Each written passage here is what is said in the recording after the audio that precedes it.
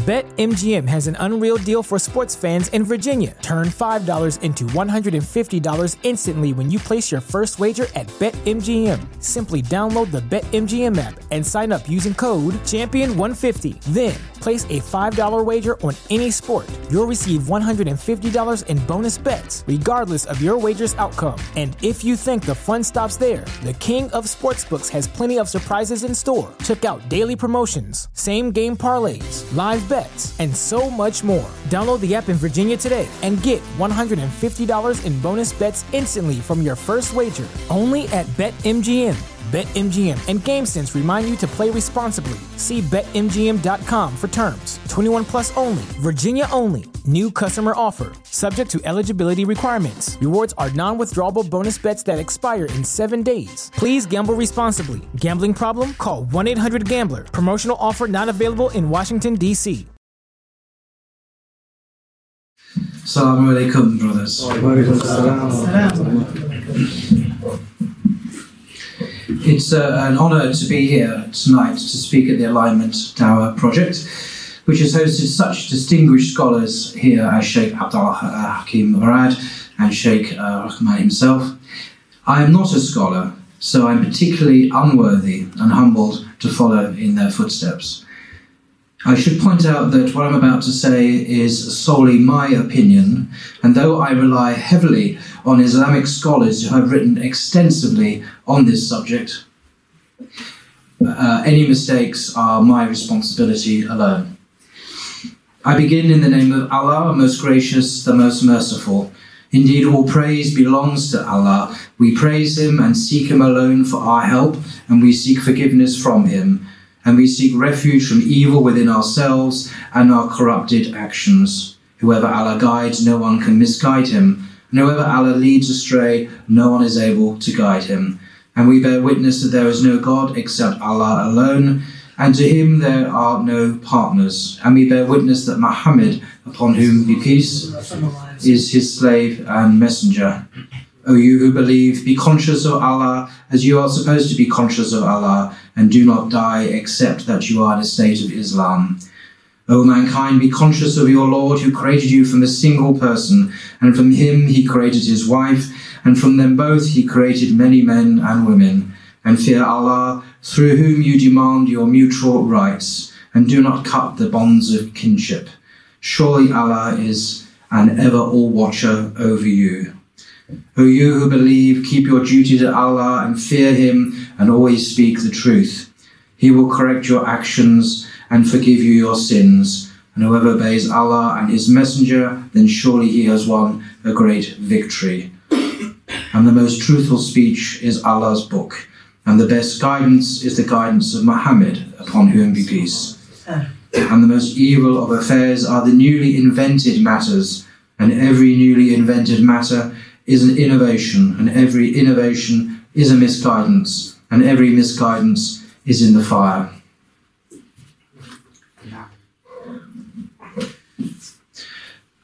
Life here in the West is becoming increasingly difficult for Muslims. I don't need to tell you that. An imam recently told me that he would like to deliver at khutbah on the subject of Islam and homosexuality, but was reluctant to do so because it has become a way for others to identify whether you are with us or against us.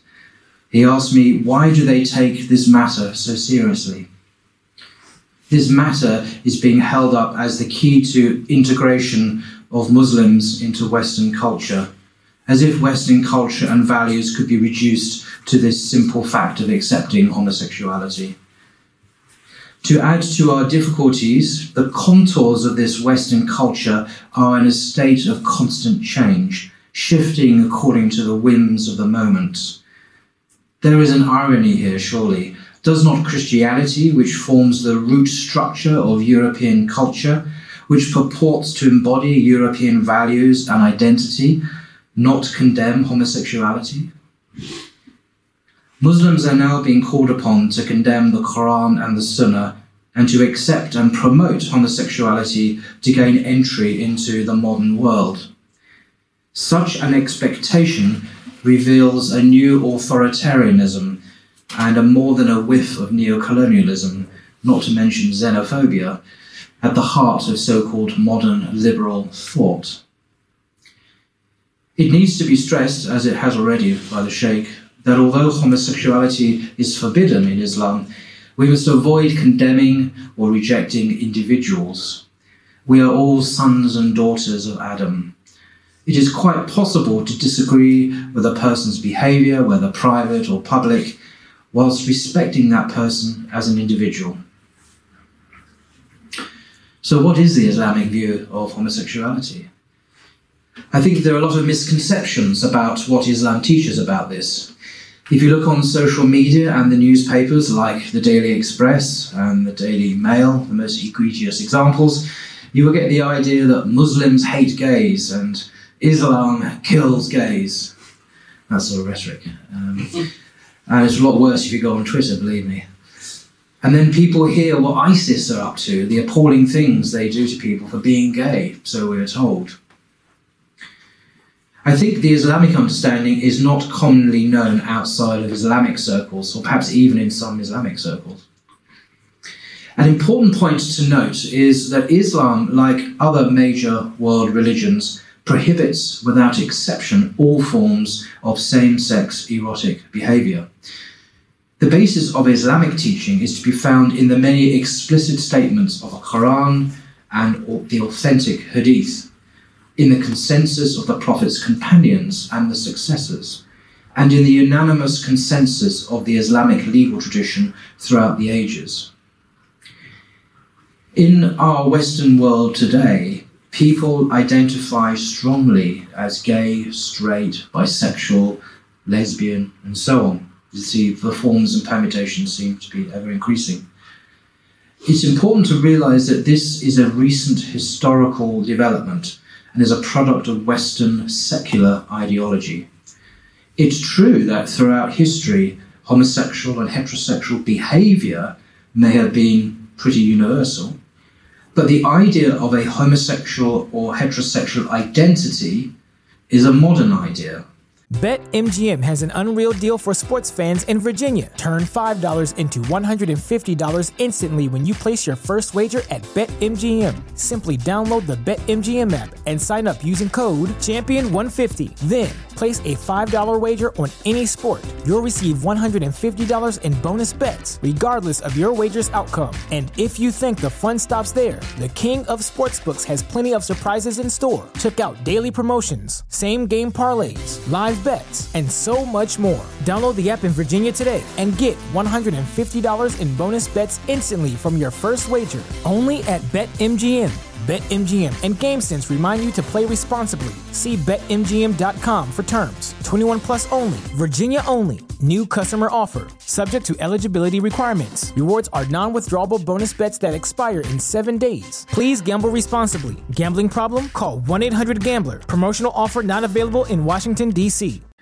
The concept of a fixed sexual identity constituting the core of one's self-identity is not recognised in Islam at all, and as I have said, is a recent development in the West. The benefit of dispensing with this problematic labelling is that it helps Muslims understand that they should treat same-sex desires like any other base desire, i.e. shahwa in Arabic. Muslims should not believe that they are automatically lesser Muslims just because they have been tested with this kind of desire. They shouldn't see themselves as somehow different from other normal Muslims because they have such attractions. They should certainly not label themselves homosexual. Rather, they are just like other normal Muslims, since all Muslims must struggle against base desires, some of which may be inborn and some others are not. And struggling against any such desire is a test that, if we successfully pass, will earn Allah's pleasure. The Sharia is concerned with our actions.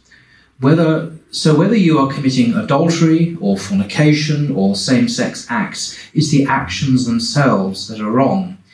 And the only acceptable place for sexual intimacy in the Islamic understanding is heterosexual marriage between a man and a woman, obviously, for life.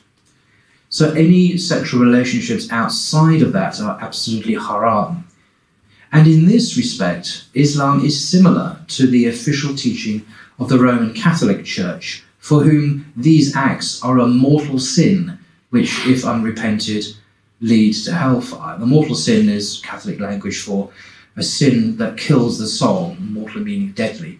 And if you don't repent of that before you die, you'll go to hell. So adultery is a mortal sin, as well as homosexual acts. And a number of other sins are mortal sins. They kill the soul, as opposed to venial sins, which are relatively light and just, do a little damage and don't kill the soul. Now, there is a consensus amongst Islamic scholars about this. So Islam is not picking on gays, it's not picking on anyone else. It's simply teaching that all these acts are wrong, whoever commits them, because they do not take place in the divinely sanctioned context. Now, in terms of the criminal law, the hudud punishments, there surprisingly isn't agreement amongst the scholars about what the punishment should be in an Islamic society. Muslim scholars set the punishment for anal sex between men as anywhere from a relatively light one at the judge's discretion, as in the Hanafi madhab, to the same punishment as fornication, based on analogy to heterosexual acts, to execution, based on a command from Muhammad of disputed authenticity.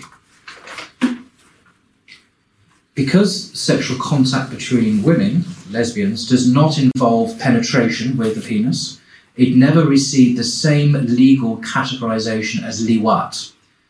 It's called shihak, grinding. It was prohibited under the general rule against sexual contact outside of marriage. But the punishments we're speaking of here only pertain to acts done in public. Because in Islam there is this quite sharp separation between the public realm and the private realm behind your locked door. So the state is not supposed, the Islamic state is not supposed, is prohibited from intruding and spying on you.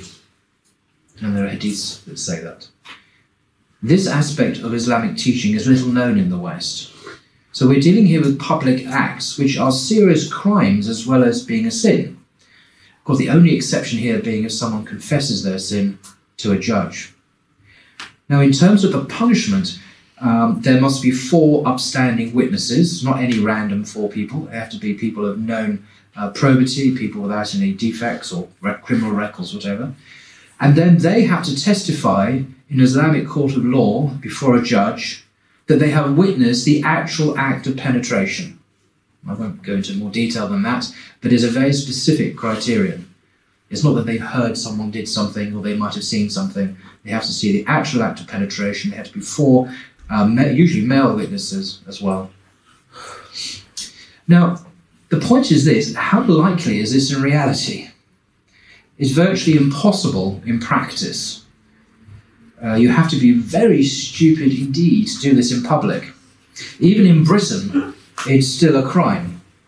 You can't commit adultery or any other sexual act and just say, hey, it's freedom, we live in a free society, I'm going to commit fornication on hamster teeth. You're just not supposed to do that. It's a crime. And you'd be arrested for public indecency. So, it's quite similar between the Islamic law and the British law, actually. In Islam, liwat, sodomy, and other same-sex behaviours in private may not be a crime, and they are still very serious sins, but the issue is between you and God, and the state is not permitted to come into your house and spy on you. American Muslim historian Professor Jonathan A.C. Brown, in a recent article, asked, how was homosexuality dealt with in pre-modern Islamic civilization? And he answered, and I quote, the short answer is that it wasn't.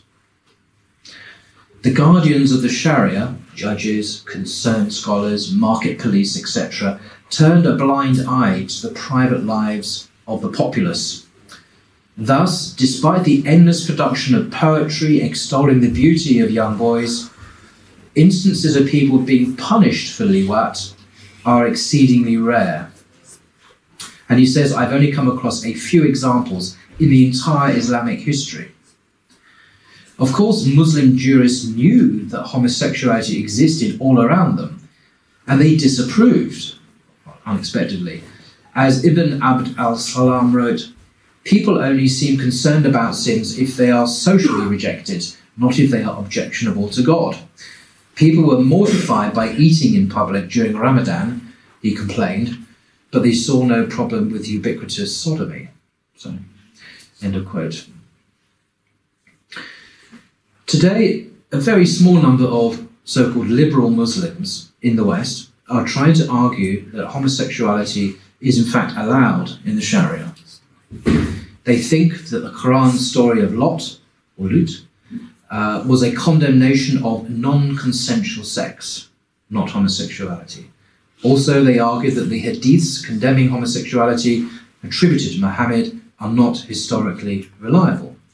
Rather, they are made up, they think, by a society that inherited a Jewish and Christian dislike of homosexuality. All traditional Muslim scholars, however, reject this argument as breaking with what has been known for centuries as the Sharia's clear position on the issue. If you want to look into a further non-technical discussion of the reliability of the hadiths in question, you just Google the paper by Jonathan Brown called The Sharia, Homosexuality and Safeguarding Each Other's Rights in a Pluralist Society. Jonathan Brown is a professor of Islamic Studies at Georgetown University, United States. He's a convert to Islam as one of the world's top Muslim scholars. He teaches Islamic Studies. And he's written a whole bunch of books now, which I highly recommend. There's lots of YouTube videos of him giving lectures and talks on this subject and other subjects as well. And he's written a number of articles which are available freely online. And you can even become his friend on Facebook, and he's constantly updating material. A Muslim I know was asked recently if Islam's position on same-sex sexual acts meant that Muslims could not live in the West, believe it or not. That's a very strange question if you think about it. Roman Catholics, evangelical Christians and Orthodox Jews are not asked this question, and their views do not prevent them from living in the West. There are lots of features of life in the UK that Islam disapproves of.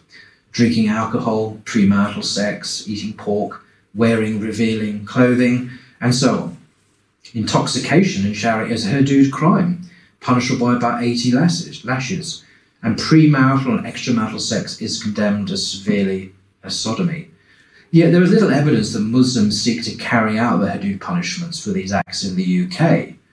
In fact, Muslims live around such practices every day without incident. It's very important to note that no hudud punishments can be applied unless there is an Islamic court. In the UK, Muslims must respect the law of the land, British law.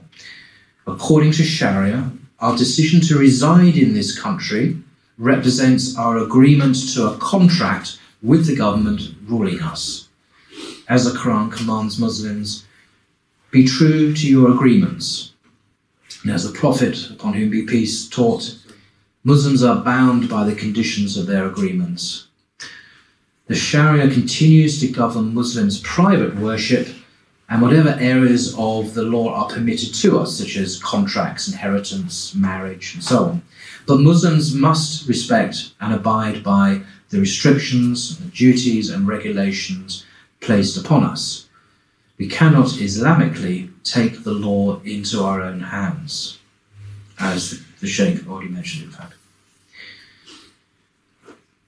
A Salafi friend of mine, who refuses to be named, a very modest chap, who is experienced in dawah to non-Muslims, gave me some helpful advice concerning the larger context of the Islam and homosexuality debate today.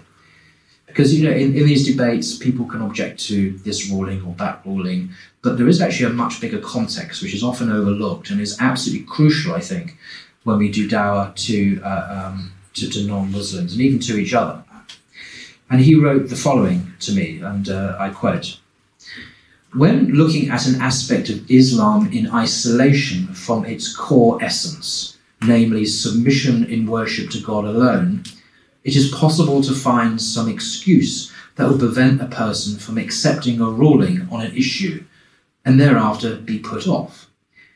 This is more so the case if it is viewed through the lenses of one's own assumptions, be they secularism, materialism, or any other ism that may come to mind. When one contemplates how much he has been given by God, such as life itself, sight, food, shelter, and etc., etc., then this conjures up a feeling of gratitude and also of indebtedness to God. What naturally follows on from that is the ease in accepting what has come from his creator and sustainer. The submission of one's desire is a small price to pay in comparison to the previously mentioned bounties we enjoy.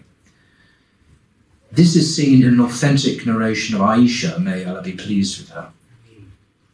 Aisha said, "If the first thing to be revealed was, 'Do not drink alcoholic drinks,' people would have said, 'We will never leave alcoholic drinks.'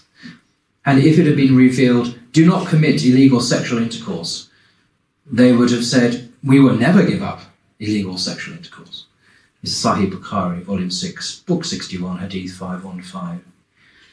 The first thing then to be revealed, of course, was the importance of being submitted exclusively to Allah in worship, and from that comes the acceptance of what he has obligated and prohibited.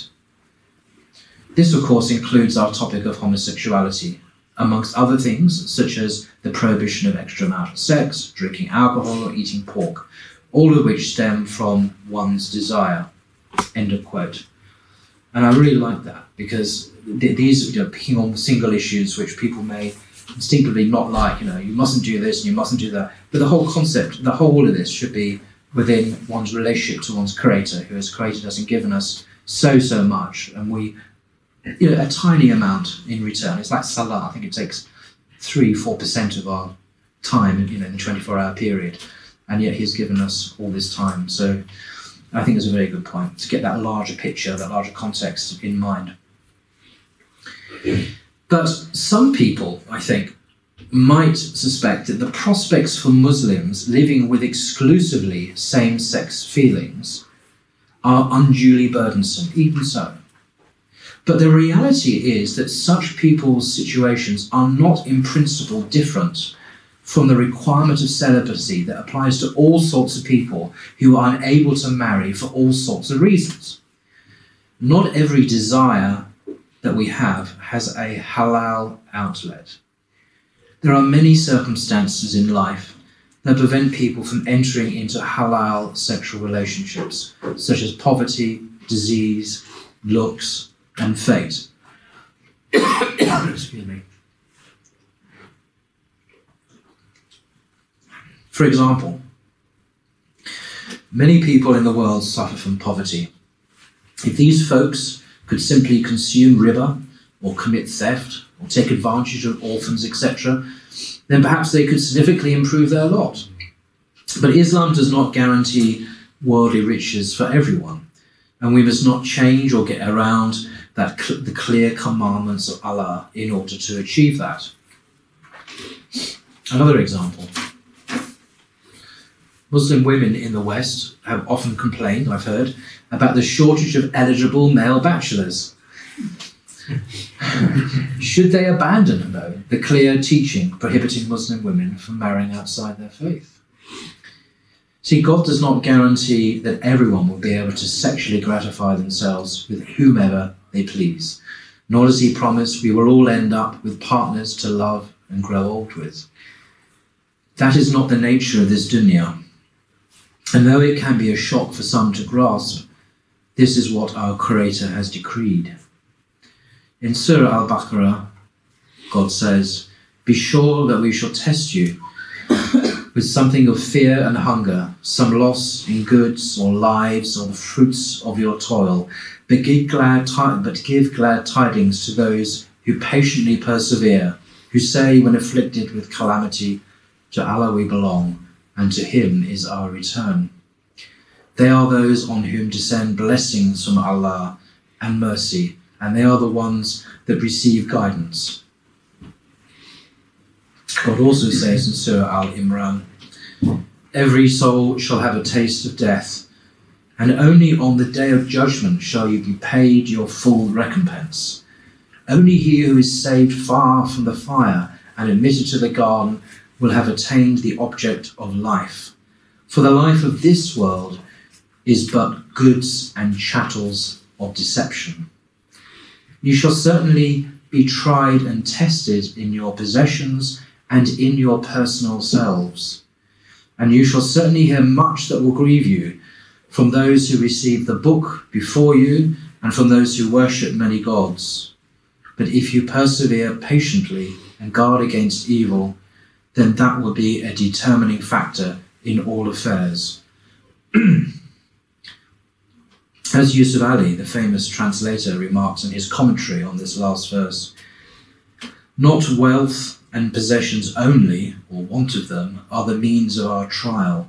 All our personal talents, our knowledge, opportunities, and their opposites, in fact, everything that happens to us and makes up our personality is a means of our testing.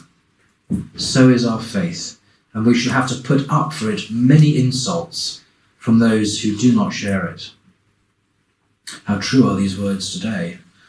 Muslims are receiving end of huge amounts of insults from people. I see it all the time, unfortunately. By patiently persevering in the face of such trials, we have the opportunity, by the grace of God, to enjoy everlasting bliss and love in the Akhirah, in the afterlife. The worst thing that we can do is to try to change or ignore the commandments of our Lord by chasing after paradise on earth. May God guide us to the straight path. Amen. If you want to explore further issues raised in this lecture, I just want to go through some resources that might be of use to people. I've mentioned the many excellent articles and talks online by Dr. Jonathan A.C. Brown. He discusses gay marriage, how Muslims should respond to the question of gay marriage in the Western society. He's an American himself, but it applies here too. The challenges we Muslims face in the West, how we respond. I've covered that to some extent. And also the Hadith. He's got a PhD in Bukhari Hadith, actually. He's also a professor, as I say. He's able to give a lot of detailed exegesis and understanding of the Quran and the Hadiths. Just Google his name and it'll come straight up.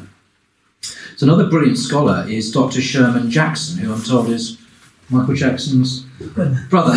I didn't know that.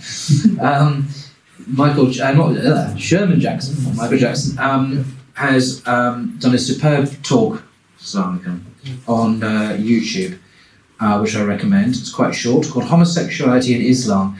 Is there a place for gay Muslims?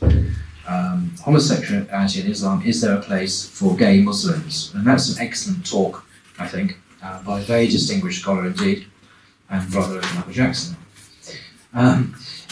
For a much more academic, scholarly paper, I highly recommend a paper by Mobeen Vaid, M-O-B-E-E-N, Vaid, V-A-I-D.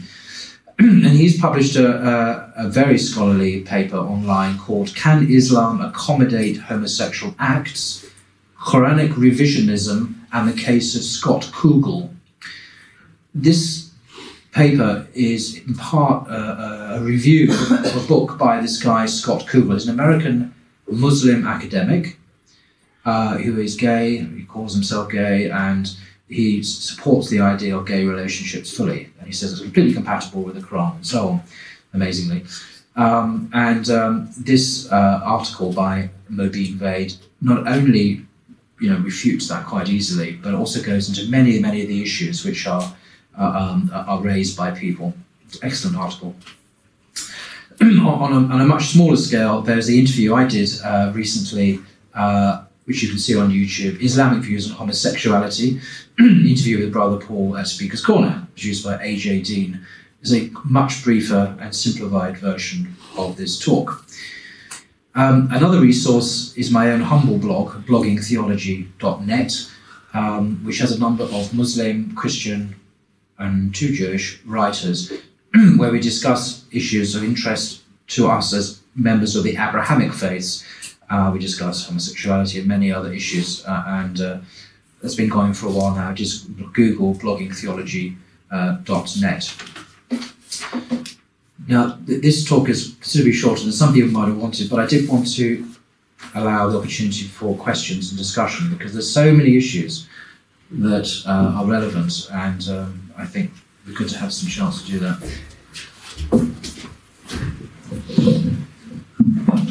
I'd like to extend my gratitude to Dr. Paul Williams for this informative lecture on Islam and homosexuality. Now the floor will be opened for questions and answers. So if you have any questions, please feel free to raise your questions. Inshallah, the speaker will be happy to answer. Sure.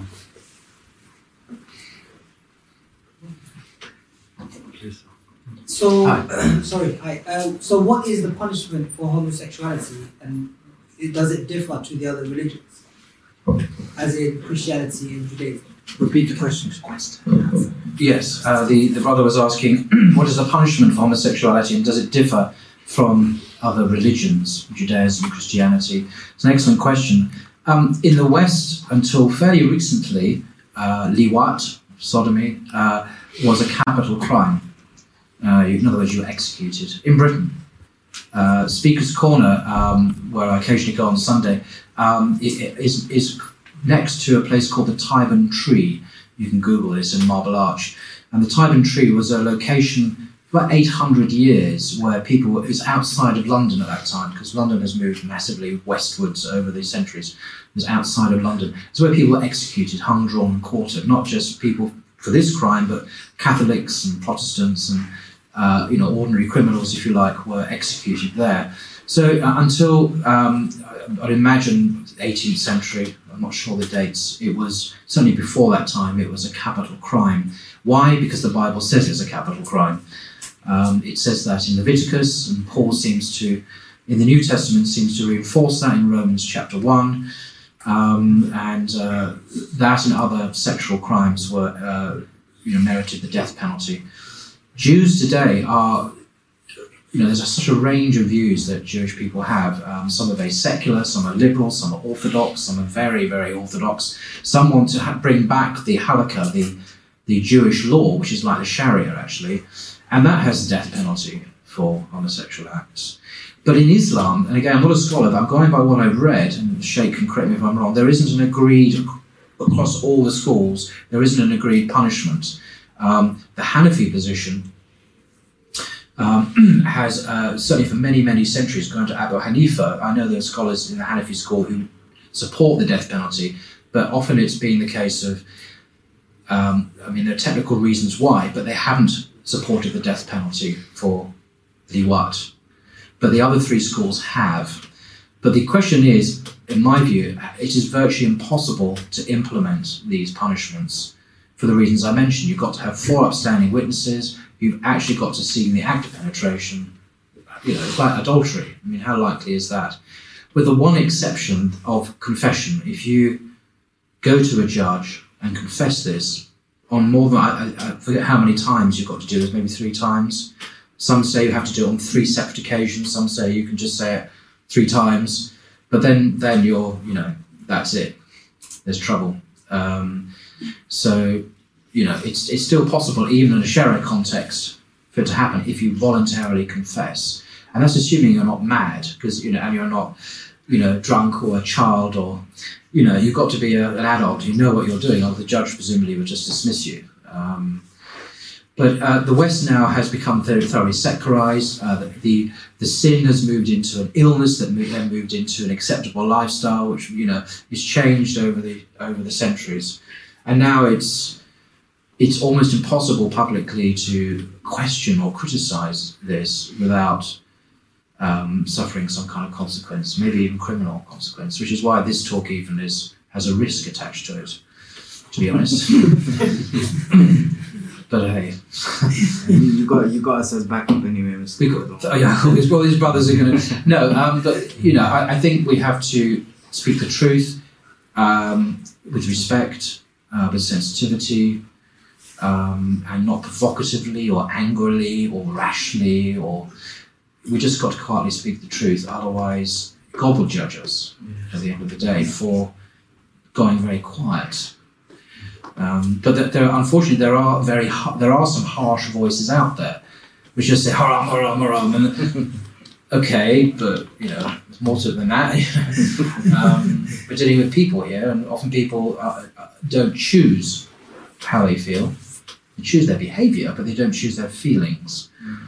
And they need all the support, I think, of Muslims and mosques. For those who want to go on the straight path, they deserve support and encouragement, I think, because they're Muslim brothers and sisters, I think.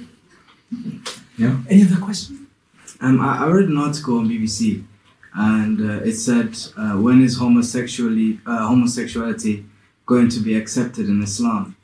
Now, is there any way or a way we could approach or spread the message on how to, basically approach someone to tell them that it's not allowed? What is the best way to approach someone in that manner? It depends who's asking, what the context is. Yeah, I mean, if you have an academic asking for, what is the Sharia position, just give him the academic answer. It's this, and this. But if it's someone who is interested in Islam, because remember the wider context. My Salafi friend said, then Islam isn't about haram. It's about the mercy of God, God's forgiveness, and all those things. So bringing in that larger context, that God knows. I think because God made us, owns us, we are His. He, in His wisdom, knows what's best for us. And though we may not, I personally don't understand why I can't eat pork. And I know there are reasons people give, but I don't. You can have a pig and put it in a nice home, and it's going to be clean, is it? No, it's prohibited. It's haram. So I don't really. But it's a test, and so I don't eat pork. And ultimately, at the end of the day, I think we have to trust the wisdom of God, who knows, who designed us and made us. He knows what's best for us, even if we don't understand the reasons. We have to accept, because that's what Islam is about: submission to the one God. Our age doesn't want to hear that. It wants to talk about rights and pleasure, and it's a different message, isn't it? Yes. This brother had a question. Thank you for this talk. It was very good. I would like to know, in your research, did you encounter any medical or psychological reasoning that results in homosexual behaviour? That's a good question. Well, what I've discovered in my limited understanding is that there is still disputed very much in science what the causes of this is. And I think some while ago there was talk of a gay gene. I think that talk is not accepted. There isn't a gay gene. It's much more complicated than that. There may be a genetic predisposition to certain acts, which then, when you bring in the environment and upbringing and all sorts of other factors, can then go towards a certain orientation. But there isn't a simple, as far as I'm aware, correlation between a particular gene X, and behaviour, gay identity Y. That's not. I've not come across that. I don't think that's what's. So I think there is still a lot of uncertainty, a lack of clarity in psychologists and geneticists and so on about the causes of human behaviour. And this whole thing is disputed: nature, nurture, and so on. So I don't think there's a clear answer. But either way, Islamically, that's not the point. The behaviour is clearly haram, and it's a test from God for those of us who have to live under that trial, and that's not disputed in Islam. So the causes are something else, I think. I don't know. Thank you. Maybe one day we'll do. Yes, bro. So I have had a lot of discrimination of gay people from Muslims, and is it justifiable, the discrimination? What do you mean by discrimination? For example, a couple of months ago, I have heard that one taxi driver, his passenger was a homosexual, and he said, "No, I'm not going to give you the ride." How did he know he was homosexual? I mean, Somehow. sort of thing you say, "Hi, can I have a lift? And I'm homosexual." I mean, how does he know? No, I'm not joking. I mean, seriously, how did he know that he was? Somehow he knew that. Okay. Behaviour was probably not natural. Maybe. Oh, I see. Maybe he was a bit camp-boy feminist or something. We give this is not acceptable in my view. Absolutely not. No, we're not. Everyone has their rights to transportation and respect and decent treatment. It's non-negotiable in my view. We don't go around not giving people service in cafes or taxis because we don't like the look of them. It's outrageous. And it's also dangerous because if that was accepted, then a lot of English people would turn around and say, well, I'm not serving you, Mr. Muslim, because I don't like the look of you. It's in our interests, actually, to give justice to people, let alone it is just. It's also in our interest to give justice, otherwise it will backfire on us. People will say, I don't like the look of you, you've got a hijab on, you've got a beard. Because you don't give service to Muslims, we're not going to give, So I think it's also in our interest to give people equity and yeah. Yes, brother. Yeah. Jazakallah khair for a very enlightening talk. Could I maybe add a book to your recommendations by Please. Khalid al-Ru'ayhi, a professor from Harvard, where he talked about homosexuality in Islam between the periods of 1600 and 1800 from a social perspective and a social history. So it's a very interesting read anyway. Okay. My question is this: you've elaborated upon Scott Kugel, the Muslim feminist movement, who are progressive Muslims supposedly, and arguing intellectual argument from that perspective. Now, obviously, people argue that Islam is a couple of hundred years behind Christianity in terms of its evolutionary development. And you see in the Christian church, at least the Protestant church, the Anglican church, Yes. where they are arguing, intellectually speaking, for homosexuality and have made major moves. What are the battlegrounds for Muslims, even though supposedly behind in this battle? What are the avenues, intellectually speaking, that we have to block out or at least work on from an intellectual perspective in order to overcome those concerns which our Christian brothers have gone through? And not the Judaic tradition to that extent. Maybe if you elaborate on those two traditions and how they fared with the homosexuality problem. So a very fascinating range of points there. Just pick on one point there, which surprised me. I think it was last week. The Church of England bishops issued a report after years of consultation and talking to lesbian and gay groups and so on. They issued a report about their findings of what the Anglican doctrine and canon law should be about homosexuality and marriage and so on. Given all the debates in the church, all this lobbying and beginning to change Christianity. And the bishops, I've read the report, the bishops say that the Church of England is not going to change its doctrine, that marriage is between a man and a woman, and that's sort of the canon law, and the canon law is not going to change.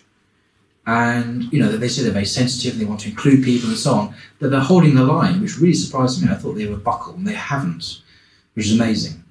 The Roman Catholic Church, which has over 1 billion followers on earth, the oldest continuous institution in the world, absolutely says it's haram, that it's prohibited. It's a mortal sin. So do the Orthodox churches, the Russian Orthodox, the Greek Orthodox, the Coptic Church, and so on and so forth. They all say the same. There are a few small liberal Western denominations who have, if you like, changed. You're absolutely right. The Lutheran Church in Norway recently officially married as their first clergy who married, gay clergy who married each other in church and so on.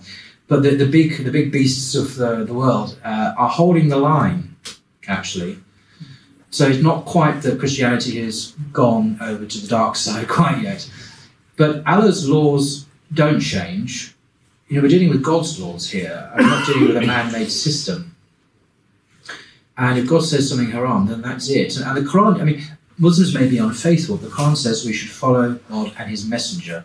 As the Sheikh was saying yesterday at Regent's Park Mosque in his talk on Hadith yesterday, he was stressing that we must obey God and His Messenger. And the Quran and the Hadith are clear on this. If we as individual Muslims are unfaithful to that, that's a different matter. But you can't change the Quran, you can't change God's Messenger. It's just there. Nothing we can do about it, I'm afraid. If you want to change the religion, then join another religion. I can recommend a few, I don't recommend Islam if you want to make your own religion. And remember, the West is a small part of the world. The West is not Indonesia, the largest country in the world for Muslims. It's not Malaysia. It's not Africa. It's not, but Christianity has its own unique problems. Just to very briefly touch that. I think Christianity, as we understand it today, is not the religion that Jesus preached. It's a different subject. He was a Jew who preached within Judaism to Jews about following God and loving your neighbour. And what's happened is that Christianity has become a religion about Jesus, where Jesus himself is proclaimed as the content of the gospel, whereas what Jesus went around preaching was quite different from that. And what Jesus preached, look at the earliest gospels of Matthew, Mark and Luke, was more or less what Islam preaches, about how to get forgiveness of sins, how to get to heaven, how to treat your neighbour. The law is very similar to what Islam teaches. So Christianity has already, in my view, moved away from its founder. It's created quite a different religion anyway, and has gone through permutations beyond that. So you get the rise of Catholicism, and the rise of Protestantism, and the rise of liberal Christianity. It has all sorts of different incarnations throughout the centuries. Whereas Islam, and I could be wrong, is the only world religion that has retained its pristine, pure character. You know, the way that Prophet Muhammad prayed is the way we pray. It's the same religion, even though it's 1,400 years ago. It hasn't changed, in my view. Christianity has changed a lot. And so has Judaism even, because there's no temple in Jerusalem anymore. If you look at the Torah, it's centered around the temple in Jerusalem. The temple doesn't exist. It was destroyed by the Romans in AD 70. So now it's centered around the Torah, the worship and the scriptures rather than the temple. So even that has changed.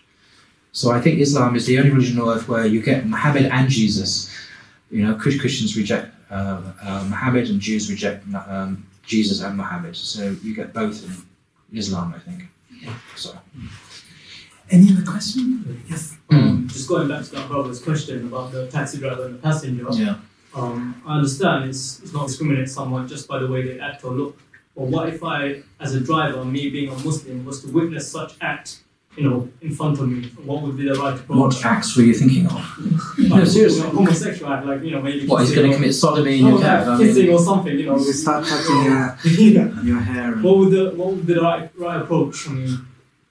Depends what he's doing. You see, the sinful sexual acts that we're talking about. It's physical.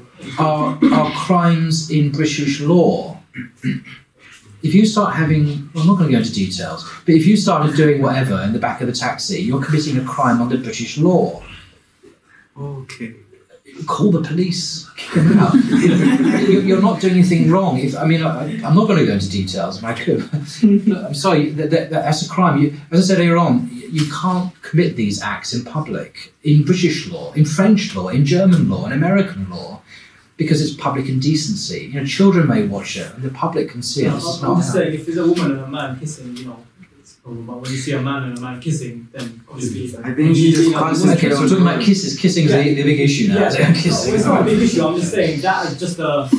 Kissing is not illegal, I don't think. It's not illegal, but I'm saying me as a Muslim, is there an approach that I should take to that, or seeing that in front of me? That's a good question. I think if you're talking about kissing here, because anything that goes into sex, then it is then illegal anyway. Yeah. Forget Islam, it's just illegal in British law. So it's not an issue for us. We have the law on our side. British law and Islamic law meet very nicely on that. There's not an issue. You're talking about kissing. Well, do you have any views on this, Shane? I think you just need to change your rearview mirror and just concentrate on the road. There we are. Thank goodness for that, brother. There we are. Nice, simple solution. Just look, I take your point because, look, believe it or not, there will be evangelical Christians, Catholics, Orthodox, not even some atheists who will find that behaviour unpleasant. Or just drive straight to the police station. So it's not just, don't think that Muslims are upset by that. A lot of people are upset, would be upset. Some people are very upset by seeing straight couples kissing. I am. I don't understand couples smooching in the back of, no thanks, get a room, Yeah, exactly. So it's not just a Muslim. I was just only asking because I'm in that trade, I haven't unfortunately seen anyone yet. But yeah, I think if it happens, just we don't kick him out. I think don't create a scene, but just turn your mirror away and just put your foot down and get to their destination quickly and bye. Thank you. That's a very important question. Allah bless you. Any other? We're coming to the end of our program, so just one last question. In China, they recently opened the first college for transsexuals, gays, and people of that nature. Do you see it opening here in the future? What are you talking about? College for what exactly? I think it's a university. It's for people who are gay, or transsexuals, or any of that nature. But other than that, it's a regular university. Yeah, it's a regular university. Do you think?